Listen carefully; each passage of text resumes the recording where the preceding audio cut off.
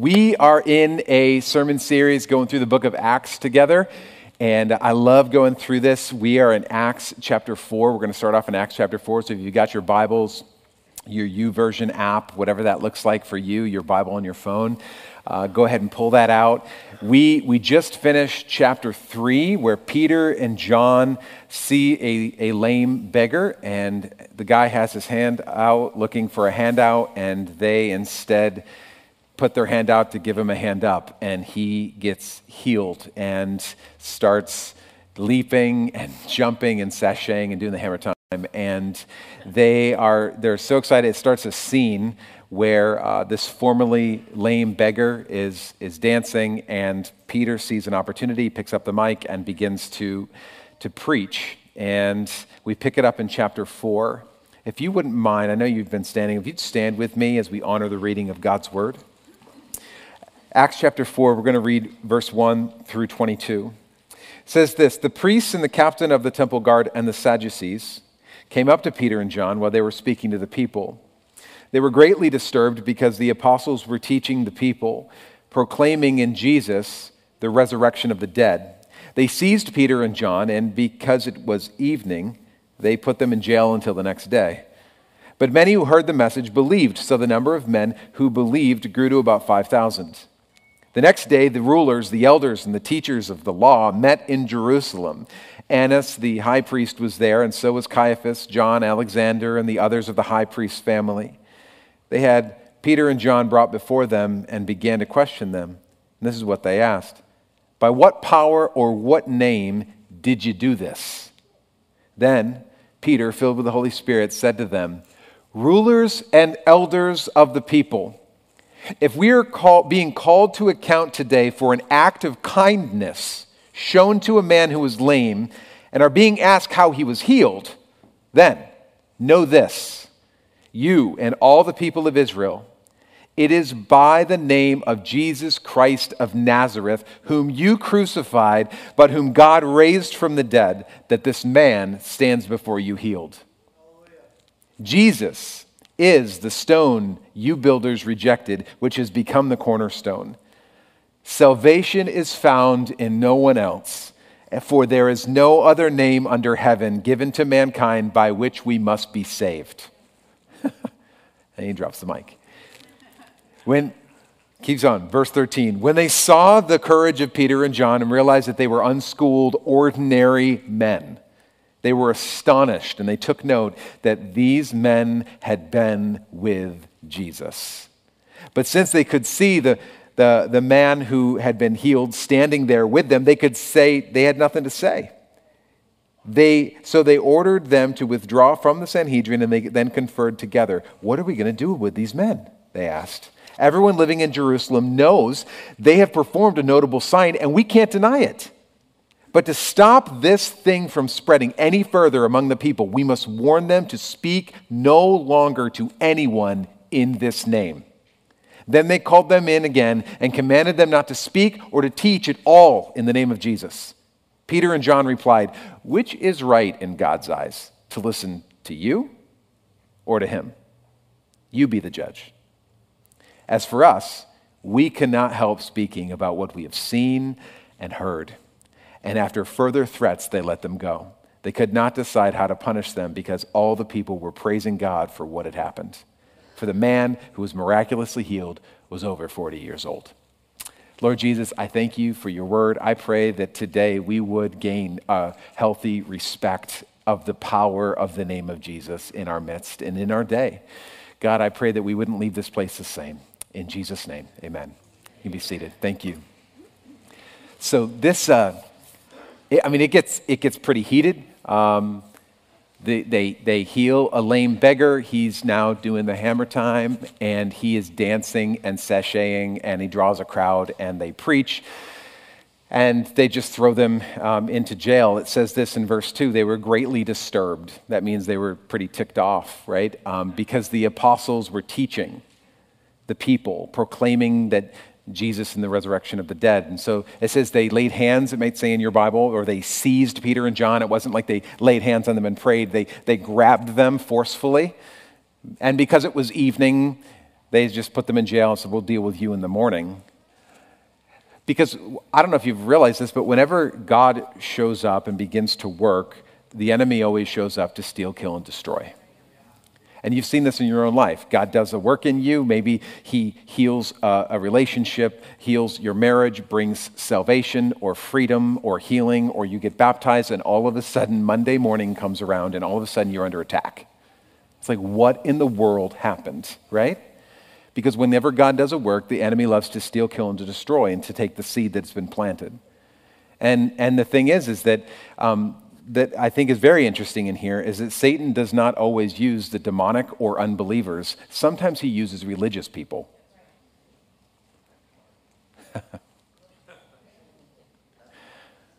Sometimes he doesn't need to use pagans, and sometimes he just uses religious people. Because religious people don't like it when you mess up the status quo, when you move their cheese, right? Religious people kind of want to have it all figured out. And it's real easy to see religion in other people, isn't it? I mean, it is so annoying, right? Can we agree? But it's very difficult to see the religious spirit in me, in you. What I find is that if you want to flush out religion in you, start walking in obedience to the Holy Spirit. All of a sudden, you just realize when God starts moving in you, you start realizing Jesus is really kind of grating on your flesh, your religion, right? What I find is that the Holy Spirit will always comfort the afflicted and afflict the comfortable. That's what he does. That's always what he does, right? If you're afflicted, he will comfort you. And if you're comfortable, he'll afflict you. It's what the Holy Spirit has always done in my life. He has been my comforter, and he has also afflicted me when I need to be getting a little kick in the pants.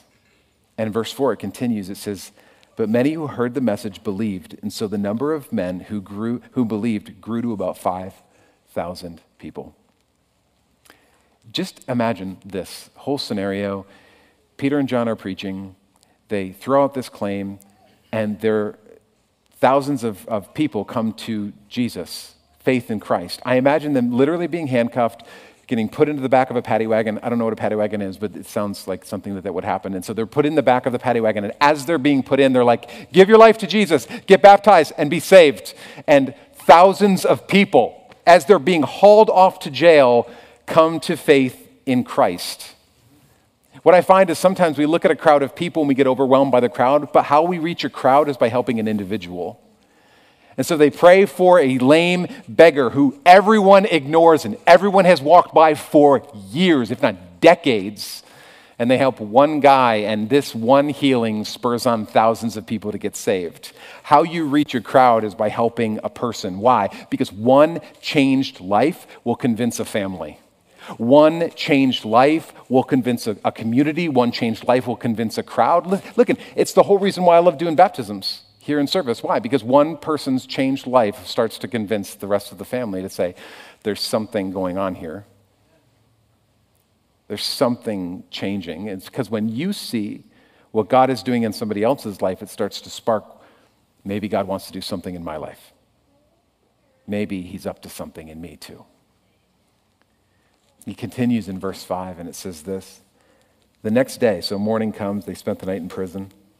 The elders and the teachers of the law all met in Jerusalem, and these were like all the uppity-ups, all the peeps, right? Annas, high priest, was there, so was Caiaphas, John, Alexander, the others of the high priest family. I need you to understand this. All these names, all these people probably mean nothing to you other than the fact that this is the very same council that condemned Jesus to die just a few months ago. So I just want you to understand, this is a pretty high stakes meeting. Right? I mean, Peter and John know that the decision that they come to actually could have dire consequences on them personally. Why? Because their Savior was actually condemned to death by these very same people, and they don't seem to really care for Peter and John as well. So this is a pretty big deal. They're going into a pretty severe meeting with some people who do not like them. And there's a lot of gravity to their decision. And so they ask Peter and John, and apparently we learn later that the formerly lame beggar is just standing there as well. He doesn't talk much. He's just kind of I don't know, he's just doing the running man. He's just excited, and Peter and John are there, and they ask this question in verse 7. By what power or what name did you do this? Notice that they don't even call it a miracle. They're just like, we refuse to acknowledge what happened here. We're just going to say, by what power or name did you do this? To which the lame beggar is like, what, this? Right? He's just so excited, right? He's like, I haven't been able to walk since birth. And now I'm jumping and sashaying and doing all these things. And they're like, yeah, that. By what name or what power did you do that? And it's this reality that sometimes what is obvious to you needs to be explained to others. And I think, in other words, really, I mean, when God moves in your life, there are times where you need to give God credit in front of people who don't necessarily believe. I think sometimes, even in churches, we're like, bless God, God did this, God did that, and we're silent outside of the group of believers. When people say things like, what's different about you? You seem to actually like being married, and you love your kids, and why do you go to church instead of sleep in? And all of these questions, maybe the answer should be, I met Jesus. Like he's changed me. Maybe the answer of why you are such a nice guy is not because you're really a nice guy, because you're really not. It's only through Jesus. Maybe you need to give God a little more credit than what maybe you think, I try real hard. Go to church. Right? Maybe it's actually, I'm not really a nice guy, but Jesus. And I bet Peter was remembering these words that Jesus spoke to his disciples in Luke chapter 12. This is the words of Jesus before he passed, before he died, before he rose, all of these things. He says to Peter and to John and to the other disciples, when you're brought before synagogues, rulers, and authorities, do not worry about how you will defend yourselves or what you will say, for the Holy Spirit will teach you at that time what you should say. So I imagine Peter's sitting there, John's there, the running man is there, and they're standing in front of these very intimidating people, probably in nice robes. And they ask this question, by what name did you do this? I would probably take a very deep breath, say a prayer, and say, Jesus, remember when you said that you'd help me in these situations when I was brought before rulers and authorities, you'd give me the words to speak. I kind of need that right now. I don't have time for a prayer meeting. I don't have time for 3 songs of worship to get into the mood of the Holy Spirit arriving. I need you right stinking now. Do you realize that God wants to fill you when you need him? We kind of get into this place, even as Christians, like, the Holy Spirit shows up in a worship service, in a prayer meeting, during fasting and prayer, and the reality is that God wants to show up when you need him the most. So maybe if you're in a place where you're like, the wheels are coming off the bus and everything seems like it's going to crap, and you're like, I don't even know what I'm supposed to do, that's the time. Like, that's the time when the Holy Spirit wants to fill you and give you the words to speak and give you direction in the midst of chaos. And this is what happens in Peter. I mean, he literally takes a deep breath. Okay, whew. And this is what he says. He goes up and he's like, then Peter, filled with the Holy Spirit, said to them, rulers and elders of the people. He's just like, give me the words to speak. And he starts getting filled. Do you realize that there are situations that sometimes we're placed in that draw out the gift of God in you? I've talked about this even with Pastor Tom. We've discussed about this reality that when we're sometimes put into positions or into places or into situations that actually will draw out the gift of God in us. You know, sometimes even as Christians, we'll be in church services and we'll be like, Lord, I pray that you would just give me the gift of healing. I just want you to understand, you would not know if you had the gift of healing until you start asking if you can pray for people. So you can pray all day in a church service. God, I want those magic hands. God, I pray that you would do something. I'm just telling you, you'll never know that you have it until you start saying, hey, you look sick. Can I pray for you? Do you know that you never know if you have the gift of hospitality until you start inviting people over to your house? God, I pray, I would like to be more hospitable. It might start with, hey, what are you doing for lunch today? Just going to throw it out there. Sometimes you need to put yourself into situations, and sometimes they're not fun situations, but they're situations that will stretch you. Why? Because on the other side of it is when the Holy Spirit is drawn out of you in that moment. This is what's happening to Peter right now. Do you realize that you don't know if you have the gift of faith until you've been put in a situation where your trust is tested? You realize that you don't know if you have the gift of teaching unless you sign up to lead a life group. God, I pray you just give me the gift of teaching. I pray you just work that in me. God's saying, well, I actually need you to step out and so that it can be pulled out of you. And this is the thing that God was revealing to me even this week. It's this, that God can only strengthen what you choose to exercise. God can only strengthen what you choose to exercise. And so Peter and John are in this moment of, oh no, what are we going to do? They're put into a situation that's drawing out the gift of God in them. And they're put into a place where it's like, okay, I'm going to step out and really need the Holy Spirit to fill me in this moment. Church, stop praying for tasks that you can handle on your own power and start praying for power so that you can handle the tasks that are put in front of you. Because you're called to live outside of yourself. You're called to live not just a safe life, but a spirit-filled life. Which means sometimes you have to go on the edge of yourself and say, Jesus, you're going to have to catch me. Why? Because I don't know what to say in this moment. I desperately need you right now. You're going to have to show up. When was the last time you've put yourself in a position where you are drawing out the gift of God in you? I would encourage you to do it. Verse 9, he continues. He says, if we're being called, I love how he says this. If we're being called to account today for an act of kindness shown to a man who was lame and are being asked how he was healed. In other words, he's like, if we're put on trial here for healing a lame dude, then please allow me to tell you how that happened. I long for the Church of Jesus Christ to be put on trial because they just healed somebody and they have to explain it. I long for this situation to happen. Verse 10. He says, then know this, and all you people of Israel, it is by the name of Jesus Christ of Nazareth, whom you crucified, but whom God raised from the dead, that this man stands before you healed. Can I just tell you, church, and remind you this morning, there is something about that name. I've had that like old song in my head all week. There's just something about that name. You know that song? I think it's who sings that? Is it the Gaithers? Thank you. It's the Gaithers. There is something about that name. And in essence, they're like, make no mistake. Hear ye, hear ye. It is Jesus Christ of Nazareth is the only reason why this dude is doing the hammer time way too much. It's the only reason. And then Peter doubles down and he makes one of the most exclusive claims that you can make in a very precarious situation in verse 12. Read it and reckon it with yourself.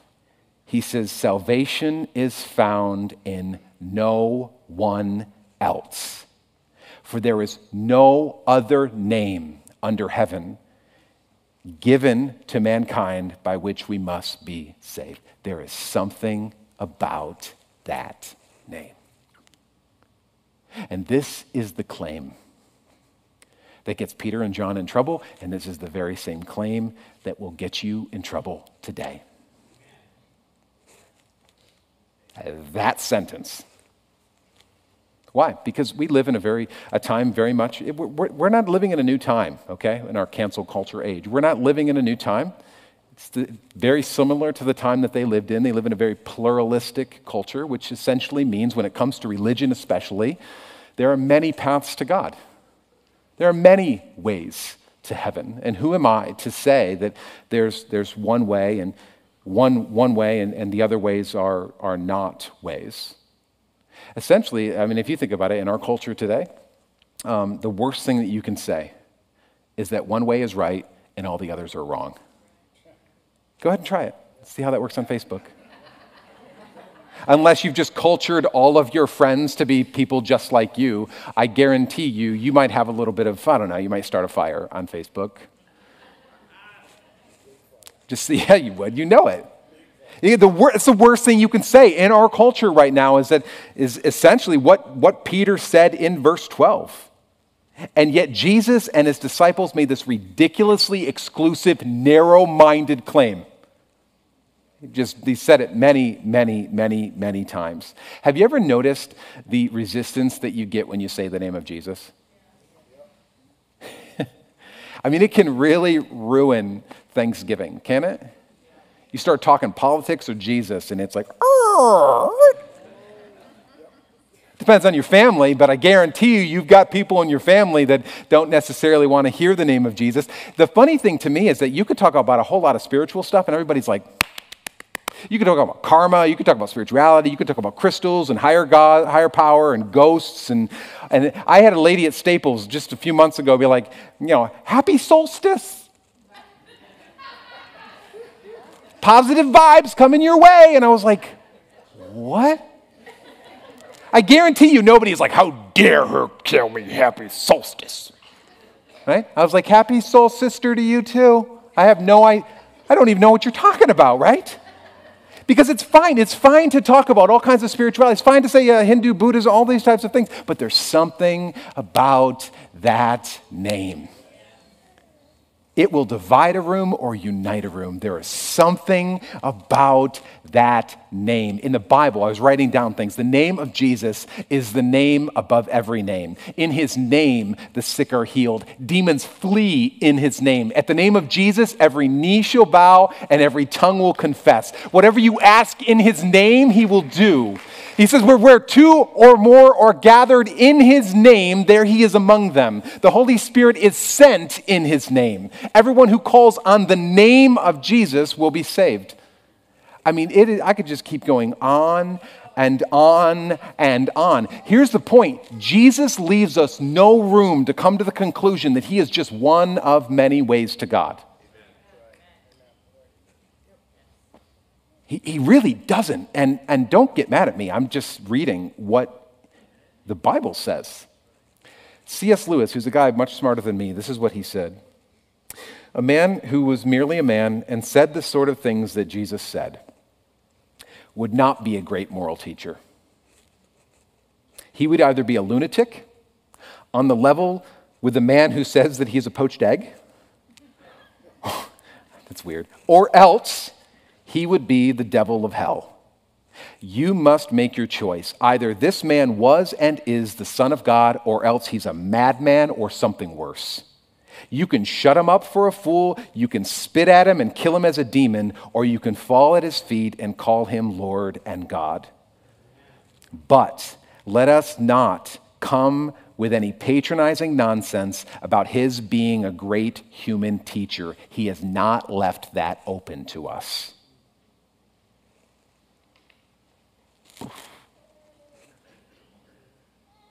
I mean, my point is this, if someone wants to believe that there are many roads to heaven, or that you can take all the best of all the faiths and put them into a blender and make a spiritual smoothie, that's fine. But my point is this, please don't claim that as being in the Bible. There's no way for that. And as bold as that is for me to say that to some of you today, think about what it meant for Peter to have to say that, maybe even for the first time in front of this crowd of people. Look how they respond in verse 13. I mean, he's off the charts courageous or crazy, depending on how you look at him. It says, verse 13, when they saw the courage of Peter and John and realized that they were unschooled, ordinary men, they were astonished and took note that these men had been with Jesus. He's like, how could these unschooled men make such an impact? How could these ordinary men dare to speak so freely? What is their secret? And I love the religious leaders come to this amazing one simple conclusion, and it's this: these men had been with Jesus. I love that conclusion. I mean, they're simply just, these guys are convinced that Jesus said that he is who he said that he was. And they are filled with the Holy Spirit with boldness. And you can just tell these men had been with Jesus. And I find it interesting that that's their conclusion, because if you think of it, like, everybody knew that they had been around Jesus. Like Peter and John, that was all part of their claims. Like, nobody was like, oh, I had no idea that these people were around Jesus. But isn't there a difference? There's a difference between being around Jesus and being with Jesus. There's a major difference between coming to church and being with Jesus. May that be the conclusion that people come to with you. Not that you go to church, please, but that you've been with Jesus. Have you been with Jesus? Because when you've been with Jesus, you're not the same. When you've been with Jesus, you act different, you talk different, you smile different. Maybe you smile and you never did. You look different. People take notice that you've been with Jesus. He continues in verse 14. But since they could see the man who had been healed standing there with them, there was nothing they could say. Get this. This formerly lame beggar preached the best sermon that day, and he didn't even have to speak, right? All he had to do was stand there and maybe doing the running man. That's all he had to do. He just stood there and he spoke the best sermon. I would even say it rivaled Peter's sermon, and you're like, that sounds like heresy. No, I think it was actually the very thing that convinced them. Why? Because the best defense of the truth of Christianity is a changed life. Always, every day, hands down. You can, people all the time, please don't tell me, show me. Please, I hear you talking about Jesus and about all these things, and he's done all this, and he loves you, and he's this, and let me show you the scripture in the verse. No, show me. Show me. This formerly lame beggar preached the best sermon. Why? Because he was a changed life, and everyone knew it, and they couldn't deny it. And they even say it. Verse 16. What are we going to do with these men? They're sitting there like, what are we going to do? Everyone living in Jerusalem knows that they've performed this notable sign, and we can't deny it. Have you seen the guy? I mean, he's just, the sad part is that they couldn't deny the work of God, so they're like, we just need to shut her down.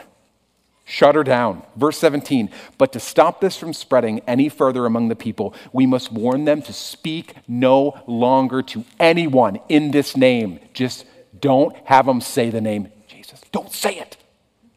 Don't say it. And then they called them in again and commanded them, all right, listen, do not speak or teach at all in the name of Jesus. These unbelievers recognize that there is something about that name.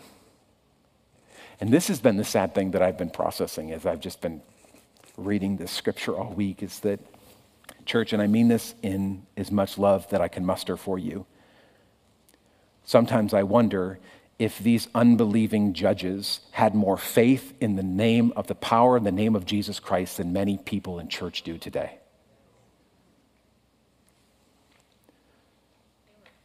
There's just something about that name. And not that it just derails a conversation at Thanksgiving, but there is power to save. There is power to heal in the name of Jesus. There's something about that name. And even though they don't believe it, they just know there is something about that name. Can you just imagine Peter and John, they're just like, just stop saying the name, okay, guys? We're not going to arrest you. We're going to let you go. But just don't say the name of Jesus anymore. Go ahead and pray, but just don't use that name. Just use God and higher power and things like that. People love that. That's cool. You could just say those words. Just, you could say even Father. That's okay, but just don't say the name of Jesus. Be spiritual. We want you to. Practice Reiki. Practice tarot cards, Buddhism. Do all horoscopes. Be spiritual. Please, that's cool and that's in. But please, just don't say the name of Jesus. Just don't say that name, because there's something about that name. And it's ruining everything. It's turning our worlds upside down, and the religious are upset because everyone's cheese is being moved and they have no more control. And I love Peter and John's response in verse 19. They say, which is right to you, holy religious people? Which is right in your eyes? To listen to you or listen to God? You be the judges. Judges? You tell me. Isn't that the quandary that we find ourselves in? All of us, every single one of us, right? Am I going to please God or man? Is the voice of my neighbor louder than the voice of God in my life? Who am I living my life to please? Because we all want people to like us. I want you to like me. And some of you are like, well, Pastor Justin, I don't even care if people like me. Then people probably don't like you. They don't. You'd be like, I'm fine with it. Then, okay, then that's great. Then you go be you, right? I mean, good, but come on. We don't want to be accepted. We don't want people to like us. We want people to accept us. I don't want to feel marginalized. I don't want, even for being a Christian. And so sometimes if I got to not say that word, that name, that... See, there's nothing inherently wrong with that desire to feel accepted unless it causes you to sell out. Unless it causes you to just zip it. We see this even when Jesus is teaching in John chapter 12. There were people who would not openly acknowledge their faith because they were afraid of social pressures. It says this in John 12:43, for they loved human praise more than praise from God. That's why they didn't, because they loved human praise more than praise from God. Listen, the fear of God can make you courageous, but the fear of man will make you a coward. Let me say that again so you can be offended. The fear of God will make you courageous, and the fear of man will make you a coward. There is something about that name. Why don't you stand with me? Master, Savior, Jesus, there's just something about that name. I love that song. It is an old song. Kingdoms will all pass away. There's just something about that name. Don't ever forget that. Please don't allow the unbelievers around you to have more faith in the power of the name of Jesus than you do as a believer. You know, there's this one word today that we've used, especially over 2020 and the ridiculousness that we're living in right now. We say this word cancel culture, right? And I hear you, and people get all up in arms about, that's my up in arms. You get all up in arms about Facebook, taking off your post and putting little X marks over it and removing people. And I just want you to understand, this is not new. This is not new. Believing in Jesus has always had social consequences. And what I would say is that don't give Facebook more credit than it deserves. In our up in arms about Facebook removing posts from people or conservatives or Christians, I often wonder if maybe we've traded in real relationships with real people for a sanitized, filtered version of ourselves ranting on a digital platform. And I would say it never stopped Peter and John in the face of death, and it shouldn't really stop you. So if you're holding and waiting for Facebook to be the avenue that's going to win the world to Jesus, I'm just telling you, it hasn't worked yet. Probably not going to happen. Well, I was waiting for Facebook. Maybe Facebook's going to get saved. No, probably not. Probably not. I don't think Facebook gets saved. But when the people of God rise up in the power of God and in the name of Jesus, then things begin to shift in our culture. And I can't help but think of this Peter, this same guy who just a few weeks earlier lied to a little slave girl, denying that he even knew the name of Jesus. Why? Because of social pressures and social consequences. And now he stands in such boldness in front of the same judges that put Jesus to death. And what has changed? He is the same ordinary man, but now filled with the Spirit of God. And what shifts in you is that now the fear of God outweighs the fear of man. essentially, he gets a case of, I can't help myself. He says in verse 20, as for us, we cannot help speaking about what we've seen or what we've heard. In other words, he's like, I know that I know that I know what I've seen and what I've heard. I have been with Jesus, and he has filled me with his Holy Spirit. And this formerly, just as this formerly lame beggar can't stop doing the hammer time, I cannot stop talking about Jesus. So as impressive as all of you are, I just need you to know, I'm more impressed with Jesus. As serious and man, I mean, you guys are very, very, very impressive, especially you, sir, with their wearing nice robes. I just want you to know I'm more impressed with Jesus. Church, put yourself in situations that draw out the gift of God in you, because God can only strengthen what you choose to exercise. Know that he wants to fill you when you need him the most. And it doesn't come by accident, and it doesn't come by your own self-effort, and it doesn't come with going to church. It comes through being with Jesus. There's something about that name. And so, Lord, as we worship here in this last song today, God, I pray that maybe for some of us in here, we're struggling with that reality, that there is something about that name. And we're fine with being spiritual, but we've never taken that step of just saying, I am choosing to say the name of Jesus, that he is my Lord and my Savior. And I don't know what that looks like, and I'm wicked scared about it. And I know that there's going to be social consequences to it. But Jesus, if any of this is true, then I desperately want it in my own life. If I can have a relationship with the creator of the universe, that salvation is found in him, then I'm sick of pushing it away and I want it. So if that's where you're at right now, just between you and the Lord right now, it is not between you and the person next to you or the person in front of you. I prayed this prayer when I was going into 9th grade and just came to this place where I was like, if this is true, then I want it. I just don't know how to receive it. And someone led me in a prayer just like this, and I just encourage you to just pray this with me from your heart. And we're going to start with that name that is above every name, Jesus. Say it with me, Jesus. I realize that I'm a sinner.